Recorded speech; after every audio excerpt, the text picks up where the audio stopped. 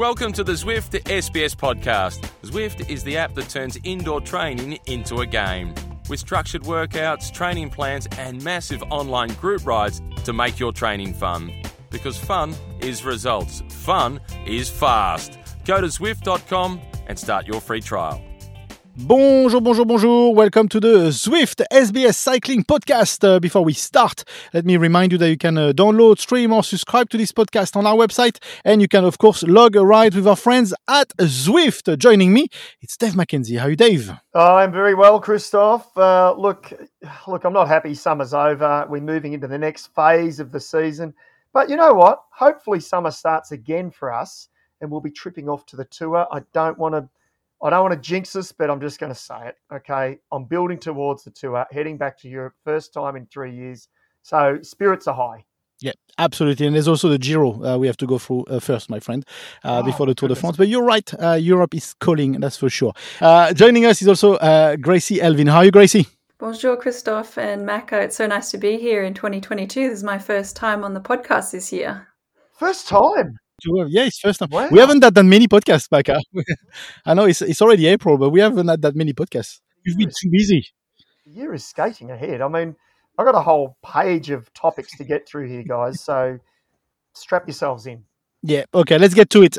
Flanders, what a weekend we had. So we'll do a review of Flanders today, and then we'll talk about the Amstel Gold Race that is happening this weekend coming.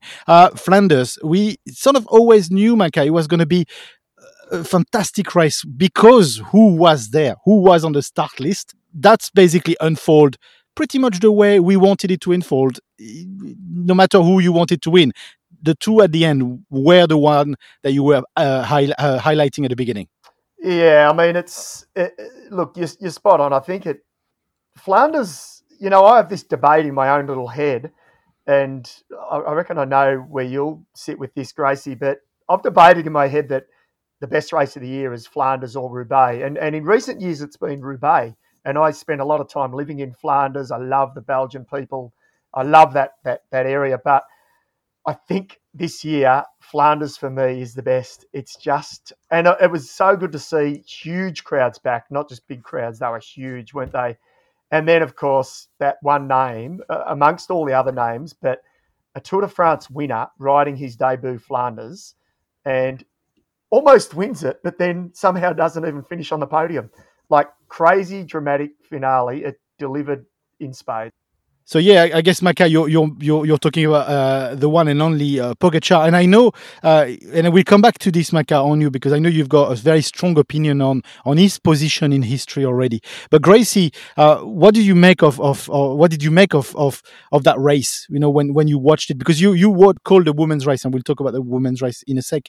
So you probably had to rewatch the ending of it, but. What did you think of it? Yeah, I didn't get to watch the men's race live because I was thankfully getting to commentate the women's race, which was super cool. But we'll get to that in a sec.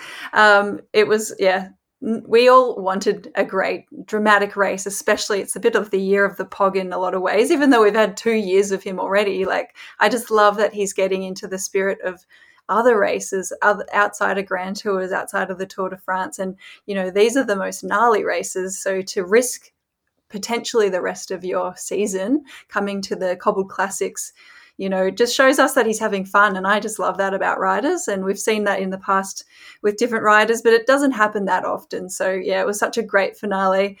And, it was such a classy win by Van der Poel to do what he did. And it was probably, he made it look easy, but it wasn't, whatever he did. So yeah, absolutely. And then Maka, actually, a point for you. You mentioned the place in history from Pogačar, but the way he actually drove this race, and I said drove because, of course, he was really driving the pace, and he was attacking at every climb, big Sheng Ring. This, if anything, this is so gutsy for your first time on a race like Flanders. Yeah, it is, and. I mean, as Gracie knows, having performed well at Flanders and in these classics, whether it's the men or the women, it takes some pros years and years of learning, every little pothole, every little tight corner, every, cobblestone, just to finish sort of front group or put yourself in with a chance. And even then, duds like me don't even make the front group ever after doing those races for a few years. But the key point is that not since, I think, 1969 or 1968, the last Tour de France, the last winner of Flanders also won the Tour de France, and that was the great Eddie Merckx. So, and we all know in this current generation, this current era, I should say, of the sport, riders are specialists. They're either Grand Tour specialists or they're one-day classic specialists, but they're very rarely both.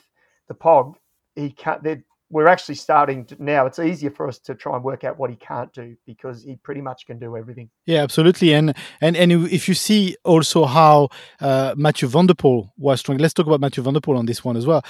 How strong was he to just hanging with the Pog? A couple of times he got nearly dropped, you're not too sure, but he was always coming back. And in a sprint, you and I had a debate during the race saying, what do we need? Short sprint, long sprint? Who can win a short sprint? Who can win a long sprint? But in the end, Pogačar, would you say he stuffed it? Yeah, I mean, he did. I mean, it's a tricky one, isn't it, Gracie? Because he had to play the tactic of coming from behind. So I think he positioned himself well. They were both waiting, and I mean, he just got boxed. So yes, he has to wear responsibility, but he was a little bit unlucky. Is that a fair comment? Yeah, I just think that it's such a difficult finish, actually, because it looks like a straight line on TV. It is a straight line in real life, but everyone's on their knees by that point in the race. Your decision-making has gone a little bit out the window. These two bike riders are extremely classy, extremely capable physically. So for sure, they're a bit more mentally sharp than the average rider at the end there. But I think it's much easier to make mistakes than to get it right at that point of Tour of Flanders. So I think, often you have to risk a place on the podium to try and go for the win itself. I mean, is that all saying of you have to risk to lose it all to win it all?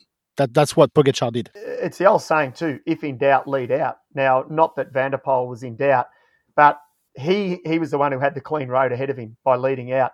So he kept himself out of that potential trouble, which then did eventuate in that last sort of 200 metres. Yeah, absolutely. And let's talk about as well the fact that Pogačar is not on the podium means there's other people on the podium.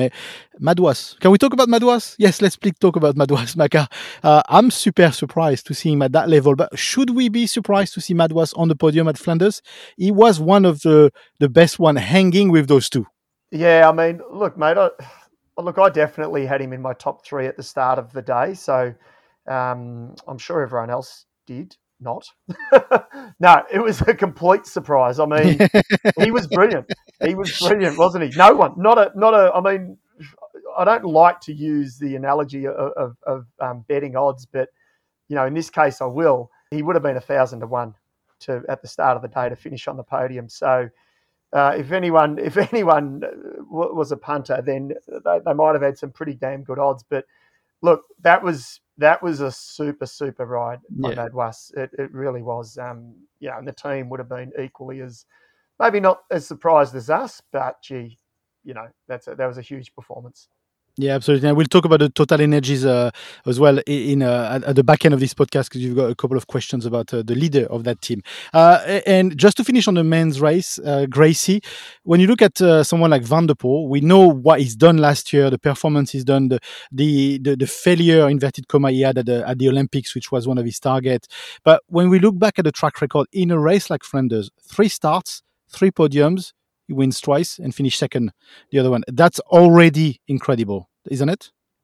It's it's more than incredible. It's almost impossible. So it's a very special person to be able to do things like that. And we only see a handful of those in our lifetime. And, Eddie Merckx was really one of the ones that stands out in most people's minds. But it's really cool to see the new generation coming along now. And Van der Poel, Van Aert, they're making racing exciting again. It's less about the numbers, it seems. I know that they're doing everything so scientifically, but the way that they're entertaining us looks like they're just having fun. And I love that.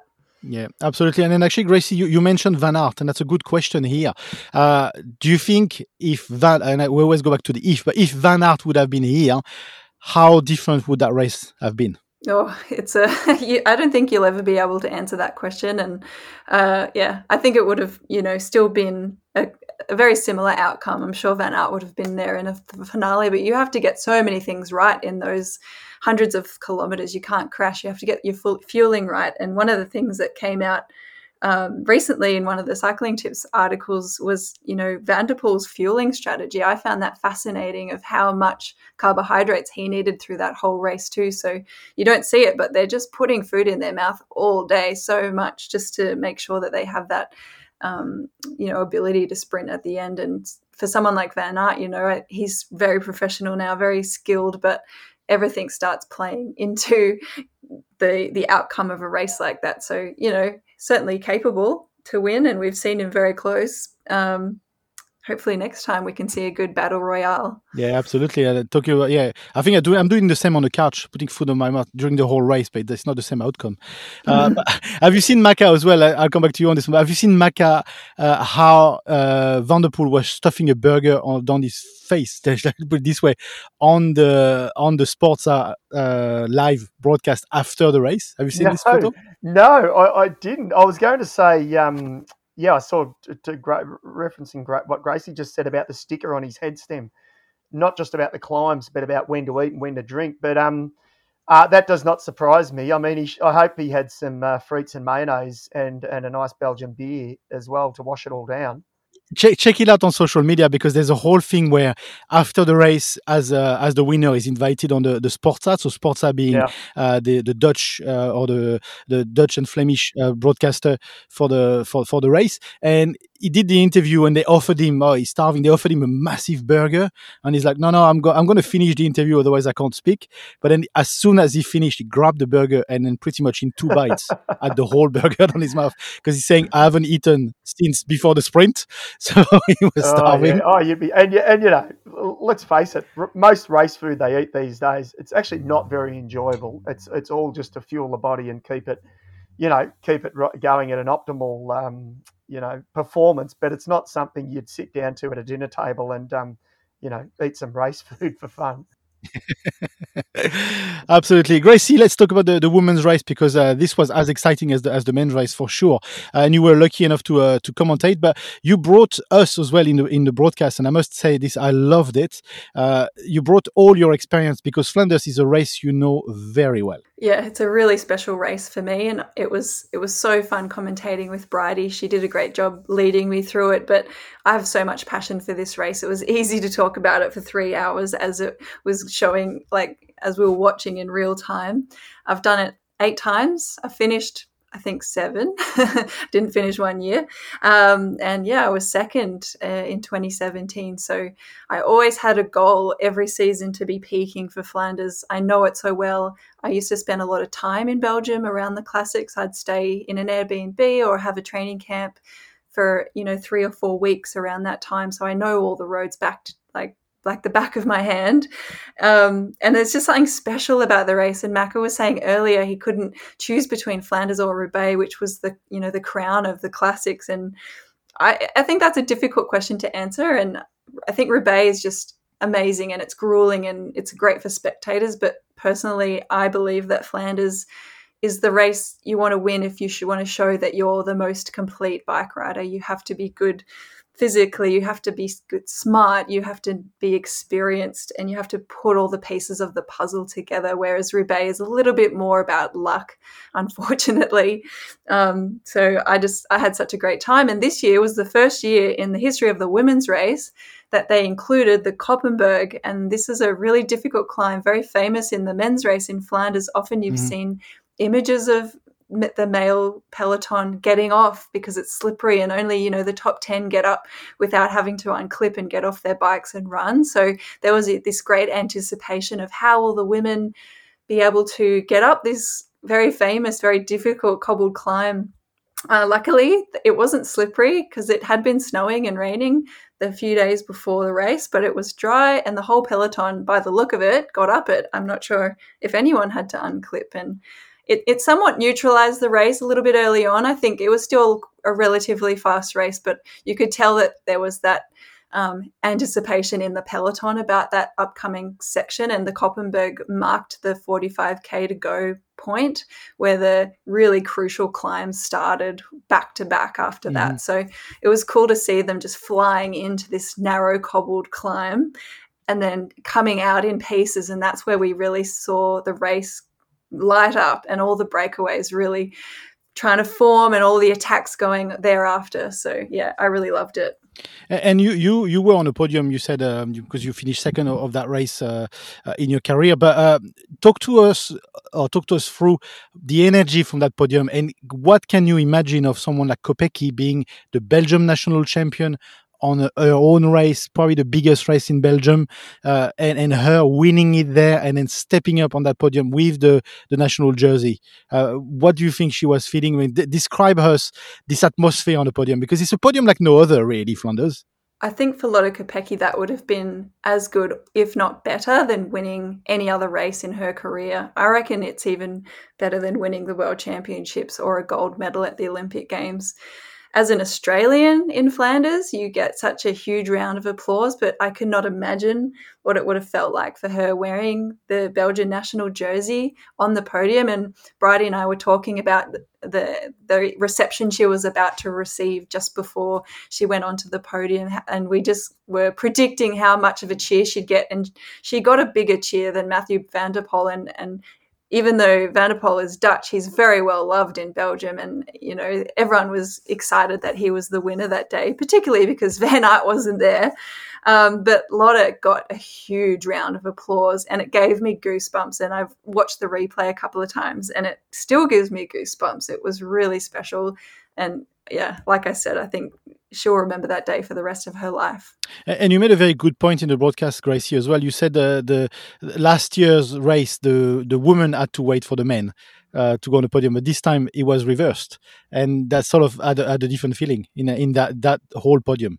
Yeah, it actually worked out so perfectly because Lotte was the winner that day. But I think regardless of who was the winner in the women's race, the way that they shifted the race times and the podium times, I think that was a really interesting thing, and it had a really positive outcome. The viewership of the viewers at home watching Flanders was, I think, more than 4 times what it was only 2 or 3 years ago.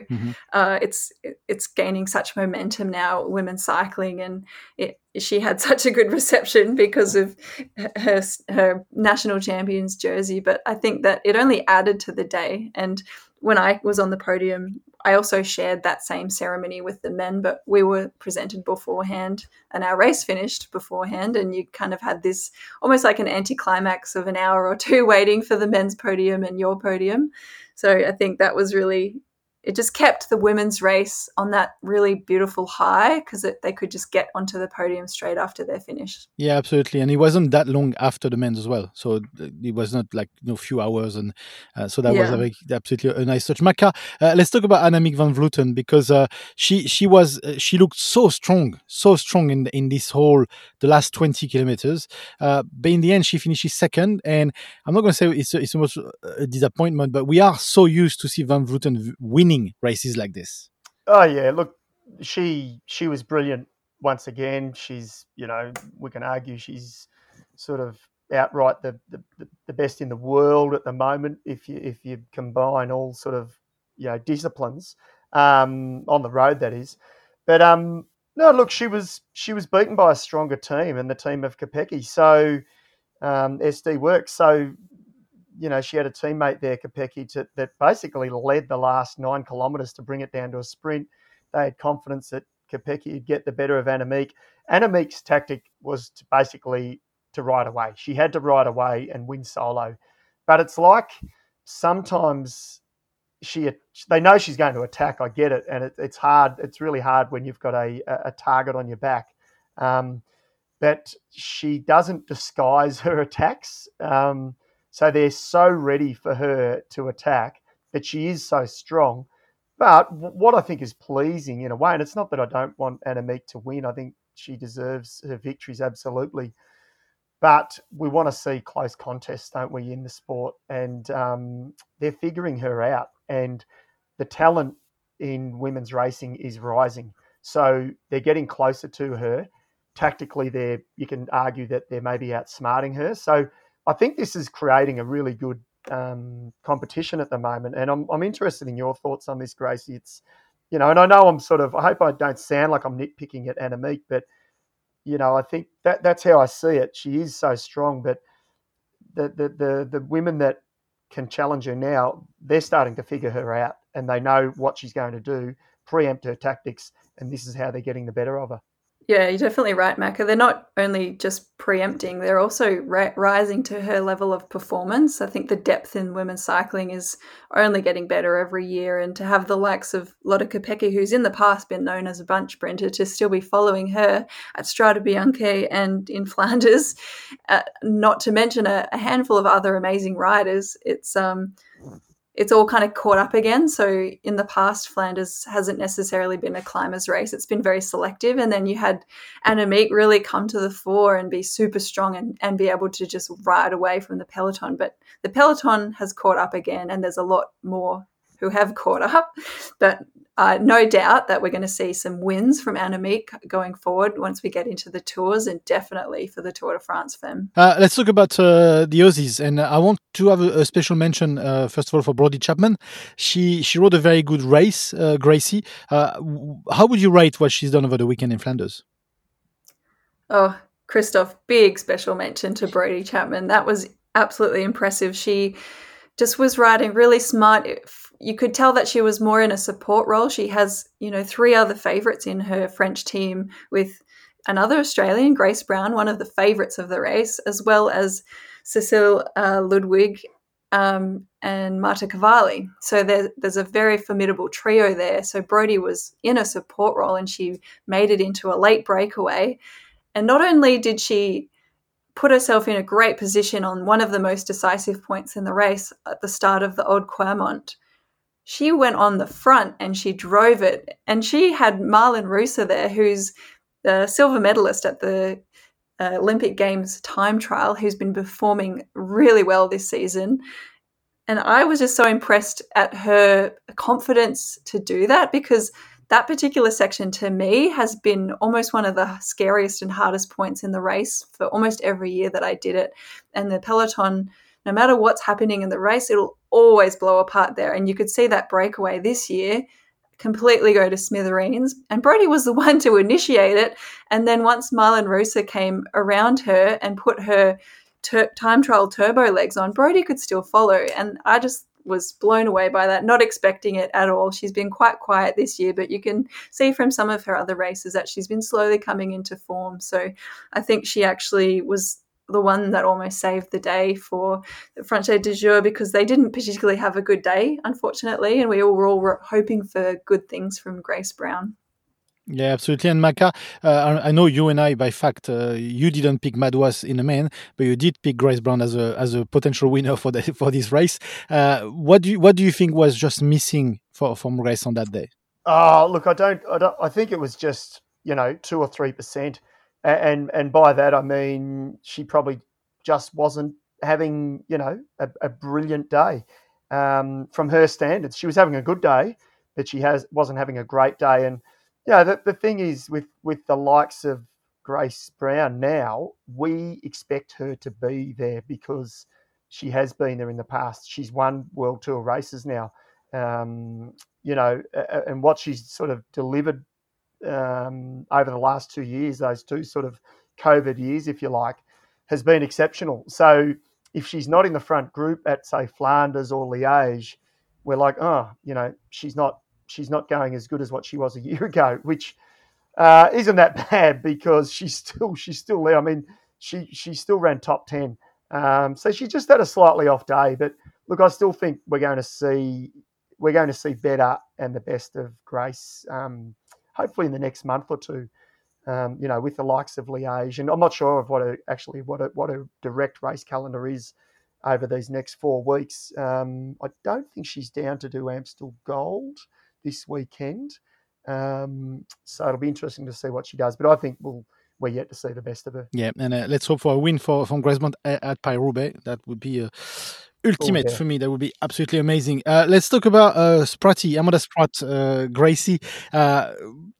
she did put a few comments over the week where she said that she absolutely emptied the tank at Flanders, but the eyes are on Amstel. What do you think of her position and that actual comment and her chances at something like Amstel Gold Race? We saw her actually attack in Flanders. It was kind of like a fake attack in some ways, but she got away from the peloton, was able to ride solo, I think, between the break and the peloton for a little while. And I could just tell straight away she was, making the most of that opportunity to just have a bit of a hit out, have a longer effort, get away from some of the crazy nervousness in the bunch, and for sure using this race to empty the tank, like she said, and to use it to keep moving forward. And I know that she always has her eyes set on the Ardennes Classics. I'm not quite sure if she's ready for them this year. I think she will be, coming along quite well for those races, but I think we're going to really see the old Amanda Spratt, new and improved, I should say, more in some of the tours coming up, like the Giro or the Tour de France. Yeah, do you agree, Macca? Yeah, I hope so. And I think you're spot on, Gracie. Hopefully, it's the new and improved. Obviously, with that sort of fairly serious operation she had on her iliac artery, last year. Which sort of really was prohibiting, one side of her body or one leg, the power in her legs. So it's a long road back, but yeah, it was good signs from Flanders, and the fact that we did spot her at the front, at some point in the race. I think she's coming along. Bit by bit, race by race, and I think that's a really pleasing thing. Flanders had equal prize money, and I know how much of it's actually important for you, Gracie, as well, to defend this equal prize money. And you and I had numerous chat about it. Amstel's got equal prize money as well, and I think we're talking about it. And can you explain to us how much this means for the women's peloton to reach a level where we have an equal prize money on races like Flanders, like Amstel, and maybe try to get other races to get the act together, the Roubaix and so on? I like this question, Christophe, but I don't know if we actually share the same views on it. Mm-hmm. I am a bit torn on it. I think the optics of equal prize money is good and it's important, and it raises conversations around equality in sports, especially in cycling, because, that's what we're here to talk about.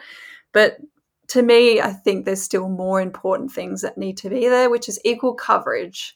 And that is what's going to drive the economy of the women's cycling much further into the future. I think if we only have equal prize money and that's a box ticked, done, great, we have equality, it's actually not going to fix that many problems. There's going to be smaller teams that won't be in the results very often. Therefore, they won't be benefiting from that equal prize money.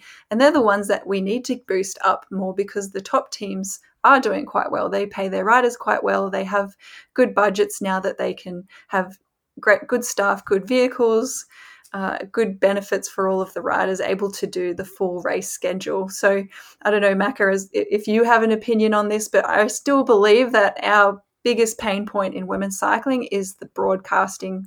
And for some races, it's really good. I think they did a great job at Flanders.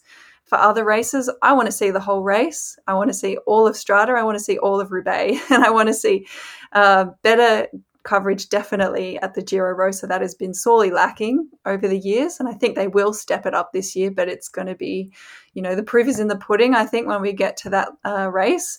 And I keep mentioning it, the Tour de France Femme. I think that's hopefully going to set the standard for women's coverage moving forward.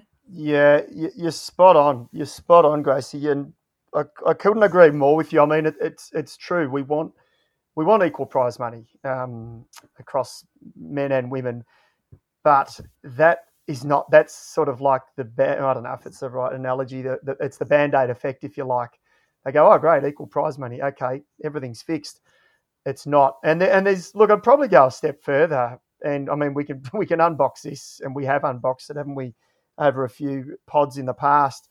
It's not just live coverage of every bike race. It's the it's the respect that's given from women's teams from the UCI. I don't think that is there yet. That needs to improve. So there's so many different things that need to to help it. But I guess what we should say, and I guess we can probably all agree on this, it steps in the right direction. At least we're not going steps in a sideways or backwards direction. So I think every little thing helps. And the other thing, and I think we'll all agree on this, is absolutely the Tour de France Femme.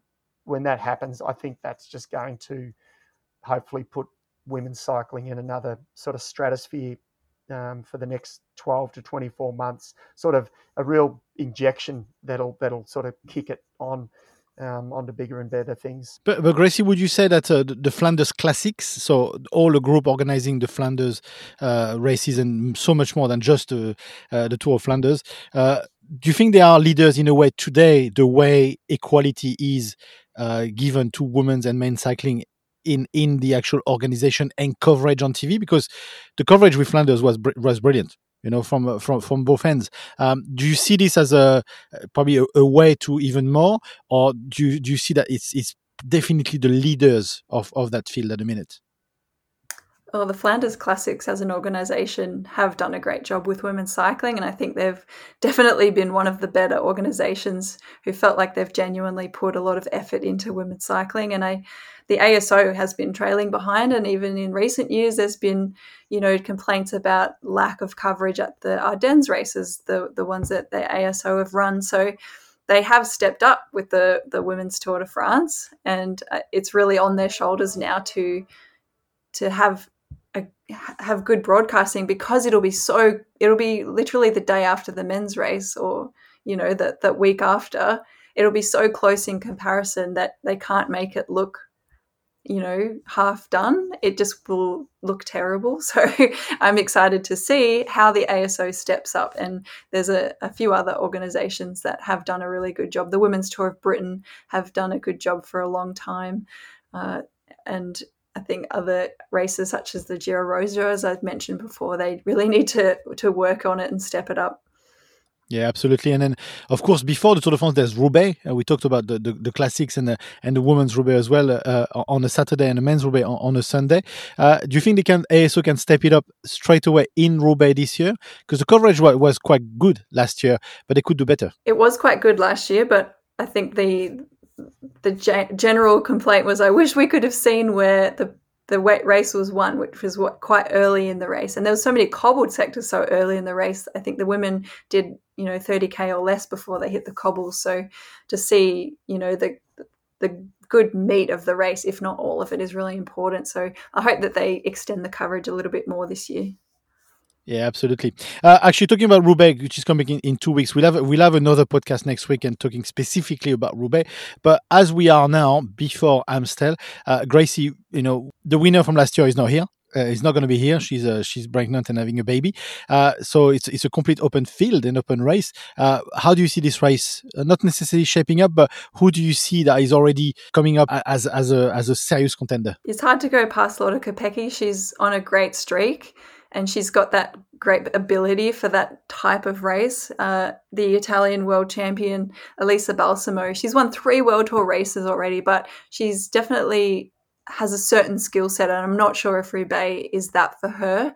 And then you've got some of the underdogs, and I think another Dutch rider, Chantal van der Broek-Black, she was the key rider to help Lotte win at Flanders, and I think she could, be really one to watch. And all of our favorite riders are Australian, and I think a lot of us, I think Mac is going to agree with me on this one, is Grace Brown. We really want to see her do well. Yeah, and I mean she's got that. Grace seems to have that sort of horsepower for. I mean, she does. She thrives on the cobbles, doesn't she? And so I think it'd be great to see her be in the mix at the end. And do you think, Gracie, that for the women's peloton, hitting Roubaix a second time is a bit like jumping off a plane, with a parachute?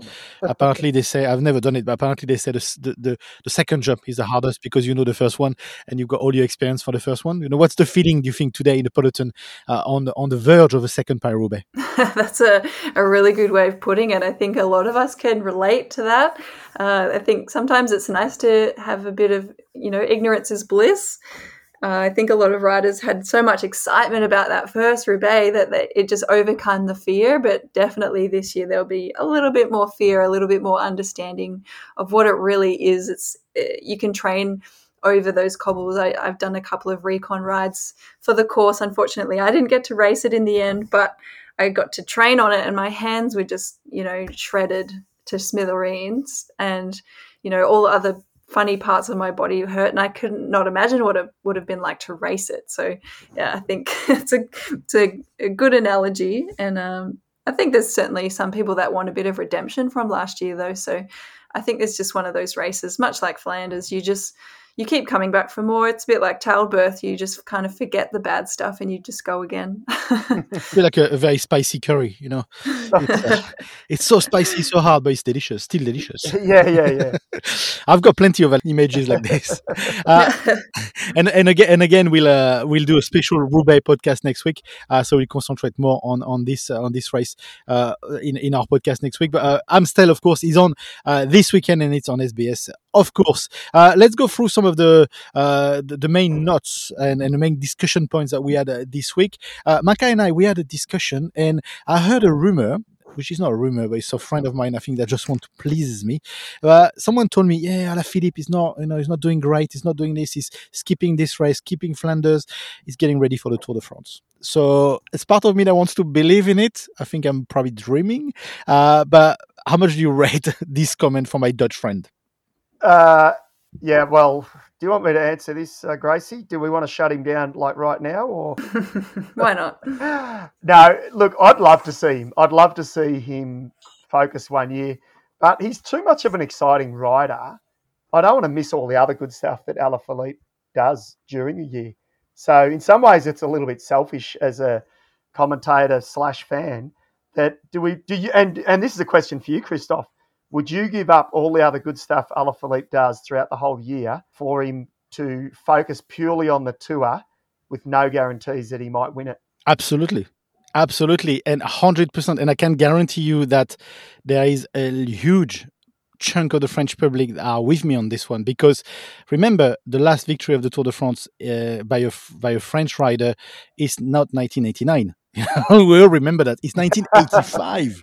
That is true. So it's a century ago for us, So one can only imagine, and I think you guys probably can't picture this because you're not French, but I can't imagine the joy that would be in the country if a French person wins, or a French rider wins the Tour de France. Already, if it's someone like Pinot, but imagine someone like Alaphilippe, so flamboyant like Alaphilippe. The guy's got, he can do no wrong from there, and that's a bit, I put that on par, when France won the World Cup in football, this whole country just exploded of joy. So yes, absolutely, to answer your question, and I'm going to keep pesterizing you with this. This is going to come up and up and up again in this podcast, Maka. No, I like it. I mean, when you talk like that with that passion, it's true. I mean, I'd love to see a Frenchman win the men's race. I think it's been way too long between drinks for, it's their home race. Pinot came close. I'm still devastated by Pinot a few years ago when he had that sort of weird leg injury, which in the end he withdrew from the race. I thought if ever there was going to be a French victory, that was the year. Yeah, he came second as well on the podium, or third. Bardet came second. Yeah. But yeah, like we are near misses, but these guys are athletes and great champions and so on. But Alaphilippe is in a different league, and he's in a different aura by the public. So yes, absolutely, to answer your question, I would love, as a member of the public, I've got no say in this, but as a member of the public, I would love Alaphilippe to concentrate 1 year or 2 years in really having a go at it. And we know that he's someone that is, when he puts his mind to it, then he becomes twice world champion. So why not? Are you guys sold on the idea? The silence was deafening. I'll leave it to the podcast. Tumbleweeds, crickets. Okay, let's move on. Maka, you had other points that you wanted to mention in this podcast today. Okay, here we go. Let's just play a little game here. I've got some questions for both of you. Tell me what the highlights vision from cycling, any form, of the last 7 days was. Any answers? Gracie, first to you. the best highlights vision. And I'm talking 30 seconds in length, a minute roughly. Oh, my mind is actually just going to photos. I love to see all the team photos the days before Flanders in the snow when they were doing recon. I think that was really cool. Oh, yeah, very good. Very good. I like that. And I would go with Van der Poel punching the air downwards on his win, and then Pogačar just sitting up on the sprint, almost super disappointed. You got everything that race was in that photo. Okay, so you both gave some pretty good ones there, but you're both wrong because you know what the vision of the week was, and I think you will agree with this. It was Tim Merlier going in the wrong direction with 100 metres to go in Skelderpree as a group of 10 riders are sprinting for the finish line towards him, and he had to jump across the barriers with his bike so they didn't hit him. It was pure gold. You're watching it saying, hang on a minute, this isn't really happening. It happened. It was crazy. Did you both see it? And did he get fined for this? Because it's not really... I know a lot of the riders do this, but in UCI fine you because your sock is not that high or too high. Would he get fined for something like this? Yeah, good question. Look, at the end of the day, he went on Twitter and then explained himself. I don't believe he had to. I mean, good on him for doing it, but it was an honest mistake. It's that typical thing. He was going back. His team bus or team hotel was sort of 200 metres back. He actually thought everyone had finished. It was a really rain-soaked day. There weren't too many finishes, and what he didn't realise was there was another 10 guys sprinting in. I mean, the vision is unbelievable. If you just watch that last 20 seconds of it, it's pretty crazy. Yeah, absolutely. Do you have anything else for us, Maka? I think you had a couple of questions around the great Peter Sagan.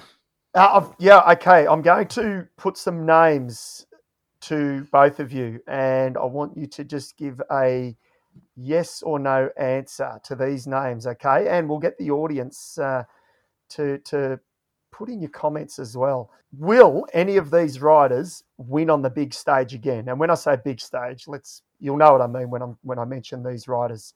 First up, Gracie, you can go first. Peter Sagan, will he win on the big stage? Yes, love Sagan. I'm a big fan. He will. Christophe? Yeah, I'll go for yes as well. I think there's one in there. There's still one or two in him. Probably not that many, but there's still a few in them. Absolutely. Good. He'll be happy to hear that. Sam Bennett, the green jersey winner of the Tour de France a couple of years ago. Sam Bennett, is he going to win again on the big stage? Yeah, I reckon, but maybe not until we get into the tours. I'm saying the Vuelta. Oh, okay. Delayed win. That's an interesting one, La Vuelta. It's a good pick. I'll say no just to be controversial because I've got no other reason. I don't know. I'll say no just to be controversial. Okay. Now here's a big one. Chris Froome. He's saying, and I'll give you a little teaser. He said just this week, this is the first time he has felt 100% healthy and fit since his accident, 2-3 years ago in the Criterium de Dauphiné. Chris Froome, will he win on the big stage again? Ooh, depends what the big stage is. Tour de France? No, but potentially a smaller tour? Yes. Yeah, I'll say no as well. I'll say no because I think he can be back to his best form, but his best form was a few years ago, and there's so many guys that have gone and surpassed the form that he probably had at the time. And there's also a point with Chris Froome as well is the technology. He seems to be struggling a bit with his brakes and so on. There's more things that bother him than just his fitness. So I would say no for that. Mate, you don't need brakes to win. Brakes only actually slow you down, so that's a pretty poor excuse. And also, if he doesn't win again, he's on about €4 million a year. Geez, good or bad investment for Israel? That's a lot of money, isn't it? I would say good because we're still talking about him, even though he's pretty much done competitively nothing for the last 2 years, and we're still talking about him. So, of course, good investment. Yeah, true. Okay, now two more, last two here, and I'll say both their names, and you can answer to both. Geraint Thomas, have we almost forgotten about him? Where is he? What's he doing? And the other one, and this is probably a tough one because he's still coming back, Egan Bernal. Gracie, do you want to go? Take this one. Oh, well, I think we'll know if Geraint Thomas is back if we see those white glasses, those horrendous Oakleys. But yeah, look, I think he's still got a lot more to give. And Egan Bernal, geez, that was awful. I'm just so happy that he's, moving again. I don't know if he'll ever be the same, and I highly doubt it, but we all love a comeback story, so I wish him all the best. And I think for me, I would say Geraint Thomas got all the biggest chance to develop a great podcast. He's got a great podcast going on. As in winning more racing, I'm not sure he will. There's a part of me that thinks he's at Ineos because he's got good mates at Ineos. I'm not sure if competitively he still fits in that team. So that would be my point, my position. Although it's linked up to the next one because Egan Bernal, it's actually part of me is happy to see him in those photos. Part of me also thinks that they are a bit staged, these photos. So I don't really like seeing all these photos on social media and his progress and so on. But that's the world we live in today, and he probably has to keep his fans happy and in touch with what he's doing. But I'm not sure he looks in great shape in those photos. So therefore, it's probably great. It's of course great for him to be healthy and healthier and getting healthier by the day. As in seeing him winning again, I think we're still very far away from this. Yeah, I think you've both hit it on the head. It's just good to see that he's alive and in one piece and his body's back together. But it's going to be a pretty long, slow recovery. Hey, two other little snippets of news I've got, and I guess this is sort of some positive stuff. The American Criterium Cup races, it's a 10-race series, are getting live streamed every race. So that's some sort of good news, I think, for the American scene, that they're starting to get some sort of races back up and running and broadcast or streamed. And Tour Down Under have emphatically announced that they will be back in 2023. So next year, Tour Down Under will return as a World Tour race for the men, and who knows, maybe for the women as well as World Tour. So that's great news. And actually, I've got a question for you both on this. Great news for Tour Down Under to come back to World Tour level.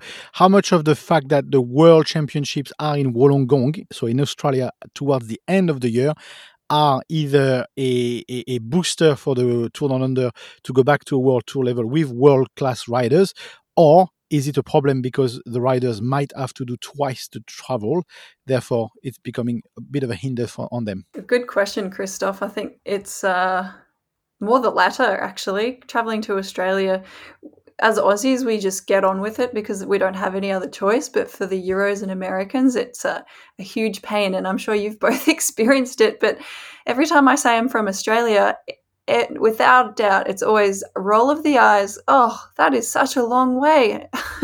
Like all the Europeans just cannot imagine like traveling back and forward from Australia like we do, let alone once or twice. So I think it will hold a lot of teams and riders back, but particularly the smaller ones that have a lower budget because it is super expensive. And Micah, what do you think of this? Do you think the teams some riders will stay, some team will stay, or is it too far away? No, look, I disagree. I think the Worlds is we've got to remember it's national teams, so it's not the actual World Tour teams. So it's only going to be a handful of riders that potentially do the trip twice. Let's hope Alaphilippe is one of those, and maybe the Pog. Who knows? He's already done Tour Down Under, actually, believe it or not. But no, I don't think so. I think they're getting used to it. Yes, it's a big flight, but the Worlds is sort of sits alone on its own, and then it's 3 or 4 months gap. Is it 3 months, 4 months? I think it's mid-September, late September is the World Champs.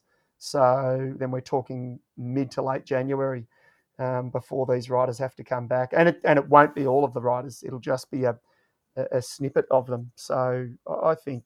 Yeah, if anything, I think it'll showcase Australia, put us on the map a little bit on the world stage, which is a good thing. So you're what you're saying, Maka, is I'm being a good journalist and I'm seeing a problem when there isn't one, and I'm trying to create one. Yeah, is that what you're saying? Yeah, you are, mate. You're going very tabloidish. I think we better have a chat when we press the stop button on this pod. Yeah.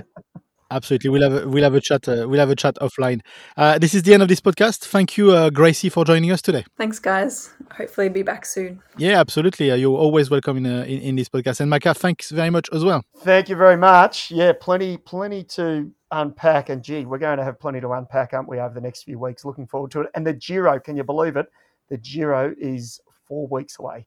I know. It's so close, so close. Thank you for joining us. This was the Zwift SBS Cycling Podcast. Before we go, let me remind you that you can download, stream, or subscribe to our podcast on our website, or you can log ride with our friends at Zwift. Until next time, podcast on Roubaix, special Roubaix podcast next week. It's bye for now. Before we go, a quick shout out to Zwift, the app that turns indoor training into a game. Getting started on Zwift is easy. You just need your bike, a trainer, and your PC, Mac, or Apple device. Zwift offers training plans, interval workouts, and a global community. Get strong and get motivated with every ride. Give people a ride on, and you're sure to get one back, as together you enjoy the massive benefits of social indoor training. Go to Zwift.com today and start your free trial.